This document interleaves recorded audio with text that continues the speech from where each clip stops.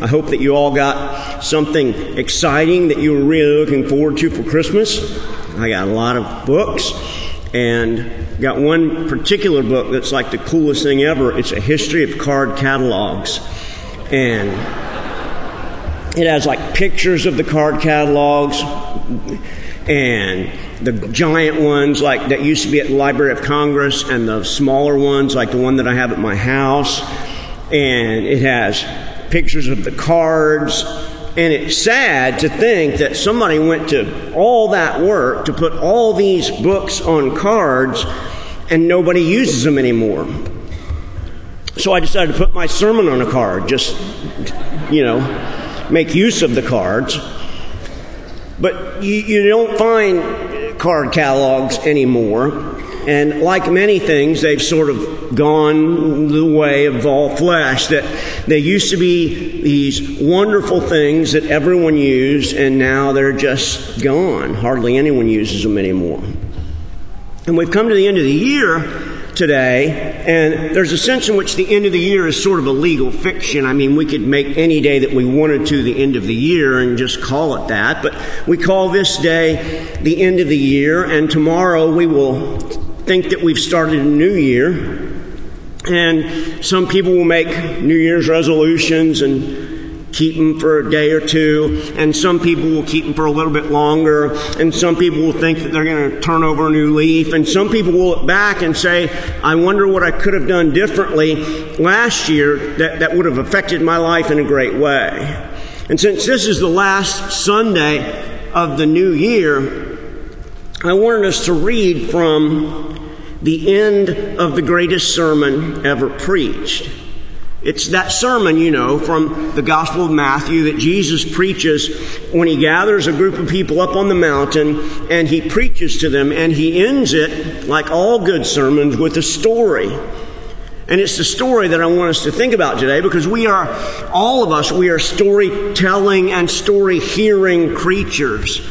And whenever we think about our lives, we think about our past, we think about last year, and we think about next year, we think about the stories that can affect us. And this story that Jesus tells, one of many, many that he tells, is a significant and important one. So let's pray before we read the text. Our Father, we are always thankful to you for all that you have done for us. And we are thankful for your scripture, which you have preserved for us.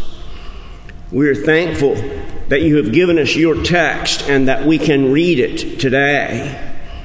We're thankful for this place you've given us to worship. We're thankful for each of my brothers and sisters who have come out to worship you. And we pray this morning that each of us will realize that there is only one hope that we have going into the new year. Only one thing upon which we can depend, and that thing is your Son. That person who came, God in the flesh, and died for us. We pray that you will bless his words to us now, and it is in his name that we pray. Amen. The Sermon on the Mount, you remember, starts in Matthew chapter 5 and it ends in Matthew chapter 7.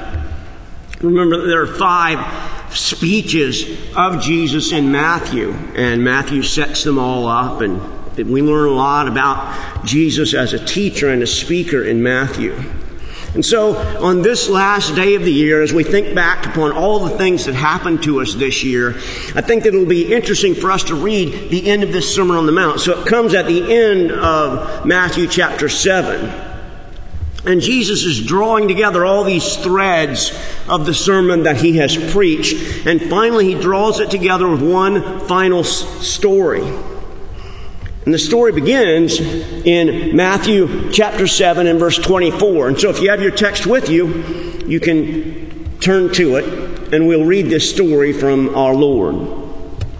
Therefore, everyone who hears these words of mine and acts on them will be like a wise man who built his house on the rock. The rain fell, the rivers rose, and the winds blew and pounded that house. yet it didn't collapse because its foundation was on the rock. But everyone who hears these words of mine and doesn't act on them will be like a foolish man who built his house on the sand. And the rain fell, and the rivers rose, and the winds blew and pounded that house. And it collapsed. It collapsed with a great crash. And when Jesus had finished saying these things, the crowds were astonished at his teaching, because he was teaching them like one who had authority and not like their scribes. When I was a kid, my father was a Baptist minister, and he was a Baptist minister when I was an adult too, but he was a Baptist minister when I was a kid, and we had something different on New Year's Eve. And that is, we had this thing called a watch night service. And so we would go to the church like at 8 o'clock at night, and church wouldn't get over until midnight. And we'd watch a film, like we weren't allowed to call it movies. They had to be films. And we'd watch, like one year we watched Old Yeller, and I never got over that. It was, that's just a horrible thing to think about at the end of the year, Old Yeller dying. And then we would, there'd be a sermon and be regular singing and food and stuff. And then at the end, my father, it was about like quarter till midnight or something like that. All the kids are whining because they want to go home. And he would say this every year, and I remember it very clearly. He would say, there are still some people who will have this year written on their tombstone. And it was kind of a frightening thing for me as a little kid. I was hoping that it wouldn't be me that had that year written on their tombstone. I was hoping it wouldn't be my parents who had that year written on their tombstone, because they were my ride home. And I just didn't want any of my friends to have their tombstone. I didn't even know why we needed to bring up tombstones at that time of the night. But it was because all of us, when we come to the end of the year, we're reminded of the fact that things end. That all things end. And that which is most precious to us, our own life, it began at a certain point and it will end at a certain point. And so, just like this sermon, our lives will come to an end. And the question is, will it be a good end or not? And Jesus tells us here that there's only one way to tell whether or not our lives will come to an end. He has drawn this sermon together by telling us about two things. Earlier on in the sermon, he tells us about two ways. And then he tells us about two trees. And finally now, he tells us about two builders. Two men who were building a house during this period of time. And it's significant that we remember these two builders. Some of you, if you grew up in Sunday school like I did, you might remember singing that song, The Wise Man Built His House Upon the Rock. Remember that? It's pretty much everything I needed to learn, I learned in Vacation Bible School. You know that if you don't build your house on the rock, that the rains will come and the house will fall apart and you'll be in all kinds of trouble. It will not be a good year for you. And so today, I want us to just think about these two men building their house on the rock. And there are a few lessons, I think, that we can learn from them. One of the lessons is that the wise and foolish have nothing to do with their education. Jesus doesn't say there was this really well-educated man, and he had learned in archaeology, in school, he had learned about how to build things on a rock, and he doesn't say that. It's not a well-educated man and a less educated person. It's far different from that. It's a wise man and a foolish man. And wisdom and foolishness in the text of the Scripture has very little, almost nothing to do with one's education. You don't get rid of your foolishness by going and getting educated. You don't get wise by staying longer in school. You get wisdom from somewhere else. And the Scripture is very clear, particularly in the book of Proverbs, where there's this giant theme of wisdom all through it, that wisdom comes only from God, and it has nothing to do with whether or not we've read a book, or whether or not we've stayed in school, or whether or not we got an A in a class. It has literally nothing to do with that. And Jesus is here telling us The difference between the wise man and the foolish man is what they decided to place their trust in. The essence of the problem here is that the wise man recognized that in Israel, sometimes there are really bad storms that come really quickly. And you wouldn't want to build your house in a dry riverbed, because when the storms come, it's going to come right down through that riverbed and your house is going to be ripped apart. And so the wise man recognized he had to build his house somewhere where it was going to be stable. The foolish man, the Greek word for foolish, by the way, is moron. So that's where we get our English word moron from. The moron just doesn't seem to care. He doesn't seem to care that a giant storm could come along, could wash away all of his house and wash away everything that he owns, and everything would be gone with a great crash. He just doesn't seem to care about that. He lives his life as if none of those things are ever going to happen to him. I think that's what my father was trying to get people to think about when he said some peoples will still have this year written on their tombstone. He was trying to get people to think about the fact that as hard and as difficult as it is for us to think about our own end, our own death, it's something that's necessary. It's the moron who doesn't think about his own death. It's the moron who thinks, I'm going to live forever and so I don't need to be prepared.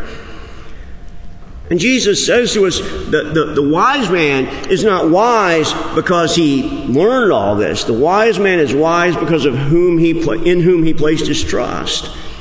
He put his trust in the rock. And in the rock, when the winds came and the giant storm came and all the rain came and all of those things came, the house continued to stand there. So it doesn't matter your level of education today. You don't have to go and get a PhD to be wise. You can be wise even if you've never been to school.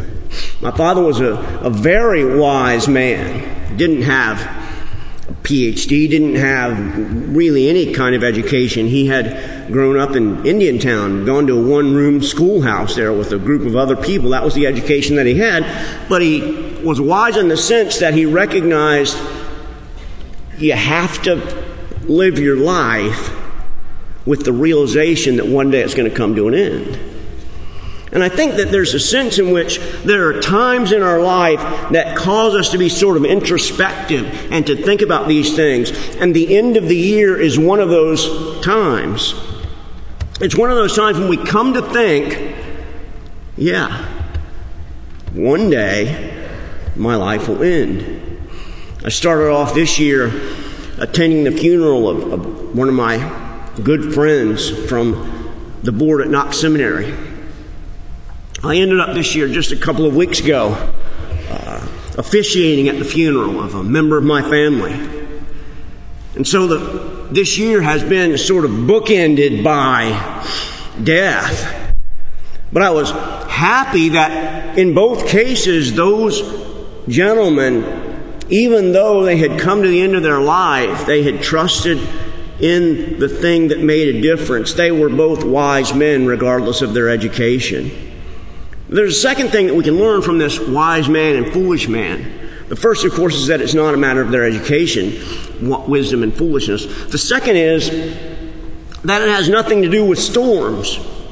Notice, as you read through the text, that the storms are described in almost the exact same way. Almost the exact same words are used of the storm that come on the wise man and the storms that come on the foolish man. And so Jesus is not promising us there at the end of the Sermon on the Mount. He's not promising us that if you trust in His words, that you won't have any storms. He's not saying to us, if you trust in His words, you will never have any problems. He's not saying that. And I'm sure that as you look back across the year that is now ending, you can say that that is true, that you have had your problems. Some of you have had more problems than others. But we've all, at one time or another in the last year, we've come to recognize that things that we thought we could depend on, we really couldn't. And that's what storms do. Storms in our life show us what's really dependable. Storms in our life show us what really makes a difference. Storms in our life show us what the bedrock is really made out of. And a lot of times we depend on people and then they let us down. Or we depend upon certain relationships and then they let us down. But Jesus is saying to us here something incredibly important. He's saying to us the difference between the wise man and the foolish man, the difference between having your house destroyed by storms and having your house stand up to the storm is whether or not you obey His word. That's an incredible thing for a person to say in Second Temple Judaism. Think about the fact that one of the bedrocks of Second Temple Judaism is that there's only one God.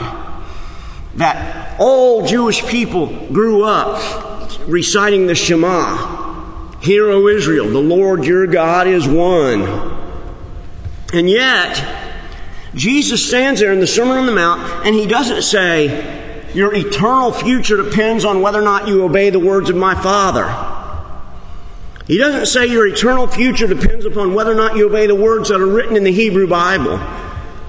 He says your eternal future depends upon whether or not you listen to the words that I've said to you. That's a politically dangerous thing to say. Because in essence, He is saying, I'm God. And what you do with me is what will make a huge difference in everything that you do. And if He were here today, He'd say the same thing to us. It might be just as shocking today as it was 2,000 years ago, but He would say the same thing.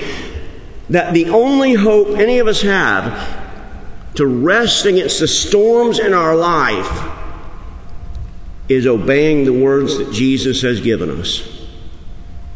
The only hope that any of us have is the grace that comes through the words of the Lord Jesus Christ. And the way that we know that we need that grace of the Lord Jesus Christ is because as hard as we try to obey His words, we fail. And yet we turn to Him and He still accepts us. No matter how many mistakes we've made, no matter how many things we've done wrong, no matter how many times we've sinned in this coming year, we can stand before God and there is no sin, not one single sin, that He will not forgive us for. And I stand before you today on this last Sunday of the year, and I want you to think carefully in your own mind about your own house, not the place that you'll go back to with all that different stuff in it, but your own soul. I want you to ask yourself, if a real storm came into my life today, if my tombstone happened to have this year written on it, would I be ready? You get ready not by lots of education. You get ready not by avoiding the storms, but you only get ready by doing what Jesus Christ says to us here, and that is totally and completely and absolutely trusting in Him. This idea of the rock, because here the house is built on the rock. This idea of the rock is a metaphor in Matthew, and it occurs time and time and time again. And finally in Matthew 16, when Peter asks Jesus whether or not He's the Messiah, Jesus says, yes, I am the Messiah. And then He says, I will build my church on this rock, and the gates of hell will not prevail against it. And He promises us today that whatever kind of storms that we may face in our lives, no matter what kind of problems that we may have, if we trust in the Lord Jesus Christ, our house will stand at the end of the day. Even if our tombstone does have this year written on it, it's okay. because we trust in the rock upon which nothing ever gets blown away. D.L. Moody was a famous evangelist in the last century. He spoke to more people than any other person of his lifetime. In fact, whenever he would go and have evangelistic crusades, they would have to give out tickets because the building wouldn't hold all of the people that wanted to come in. And on one day, he was in East London having a crusade, and he had different kinds of special nights for different kinds of people to come. And on this one special night, he said, I want all the atheists and all the agnostics in London, I want you all to come and hear what I have to say about Jesus. Charles Bradlaugh was a champion of atheism in London at the time. And so he gathered up all of the clubs of atheists and agnostics, and they all, 5,000 of them, brought themselves together in that meeting hall where Moody was. And Moody preached to them from a passage in Deuteronomy chapter 32. Moses is growing old. He knows that the people of Israel are going to go into the promised land. He knows that he won't be able to go. And so he preaches to them and he says to them, their rock is not as our rock. He promises them that the only thing upon which they can depend is the rock of God Himself. And he tells story after story of going to the bedside of people who were dying. He tells a story of going to a bedside of a little girl who was dying, whose father was a famous atheist. And he says, do you think it means anything that this famous atheist, when his child was dying, didn't call for his atheist friends? They called for a minister. He talked about other atheists who, when they had gotten old and they realized that they were facing death, they had called Moody and asked him to explain what he'd been preaching about. And he said to them, don't you see that you can claim all that you want to, that your rock is atheism or agnosticism, but when the real storm of your death comes, you're not ready. And so he told all these stories about how atheists had come to him. And then at the end of the service, he said, tonight, we're going to open up all the doors and we're going to sing a song. And all of you who would like to leave, who care nothing about the message of Jesus, you can leave. And whoever's left, we will explain to them the gift of salvation through Jesus Christ, whomever is left. And those who were there ushering, they thought there would be a gigantic stampede and there would be nobody left there in the hall. But an amazing thing happened that night. They opened the doors. They sang that song. And all 5,000 of those atheists and agnostics, they rose, they sang, and they sat down without one single person vacating his seat.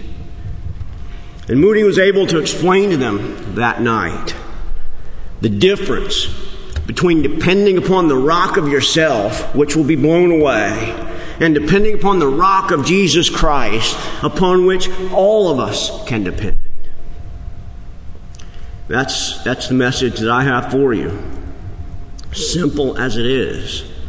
That real wisdom comes when you depend upon the rock. All those other rocks, they're not like our rock. All those other rocks, like money and prestige and all the other kinds of things that people work for, at the end of their life, they realize that it doesn't really matter. But the one rock, the rock of Jesus Christ, upon which He built His church, that is the rock that will never be swept away. And so today, on this last Sunday of the year, I want to ask you, what if this year were written on your tombstone? Would you be ready for that? And if not, you can be, by placing your trust in that one who came to give us salvation, that one, Jesus Christ. And I promise you today that if you place your faith in Jesus Christ, He will not turn you aside. And that you will find that all those other rocks are nothing compared to the rock of our salvation, Jesus Christ.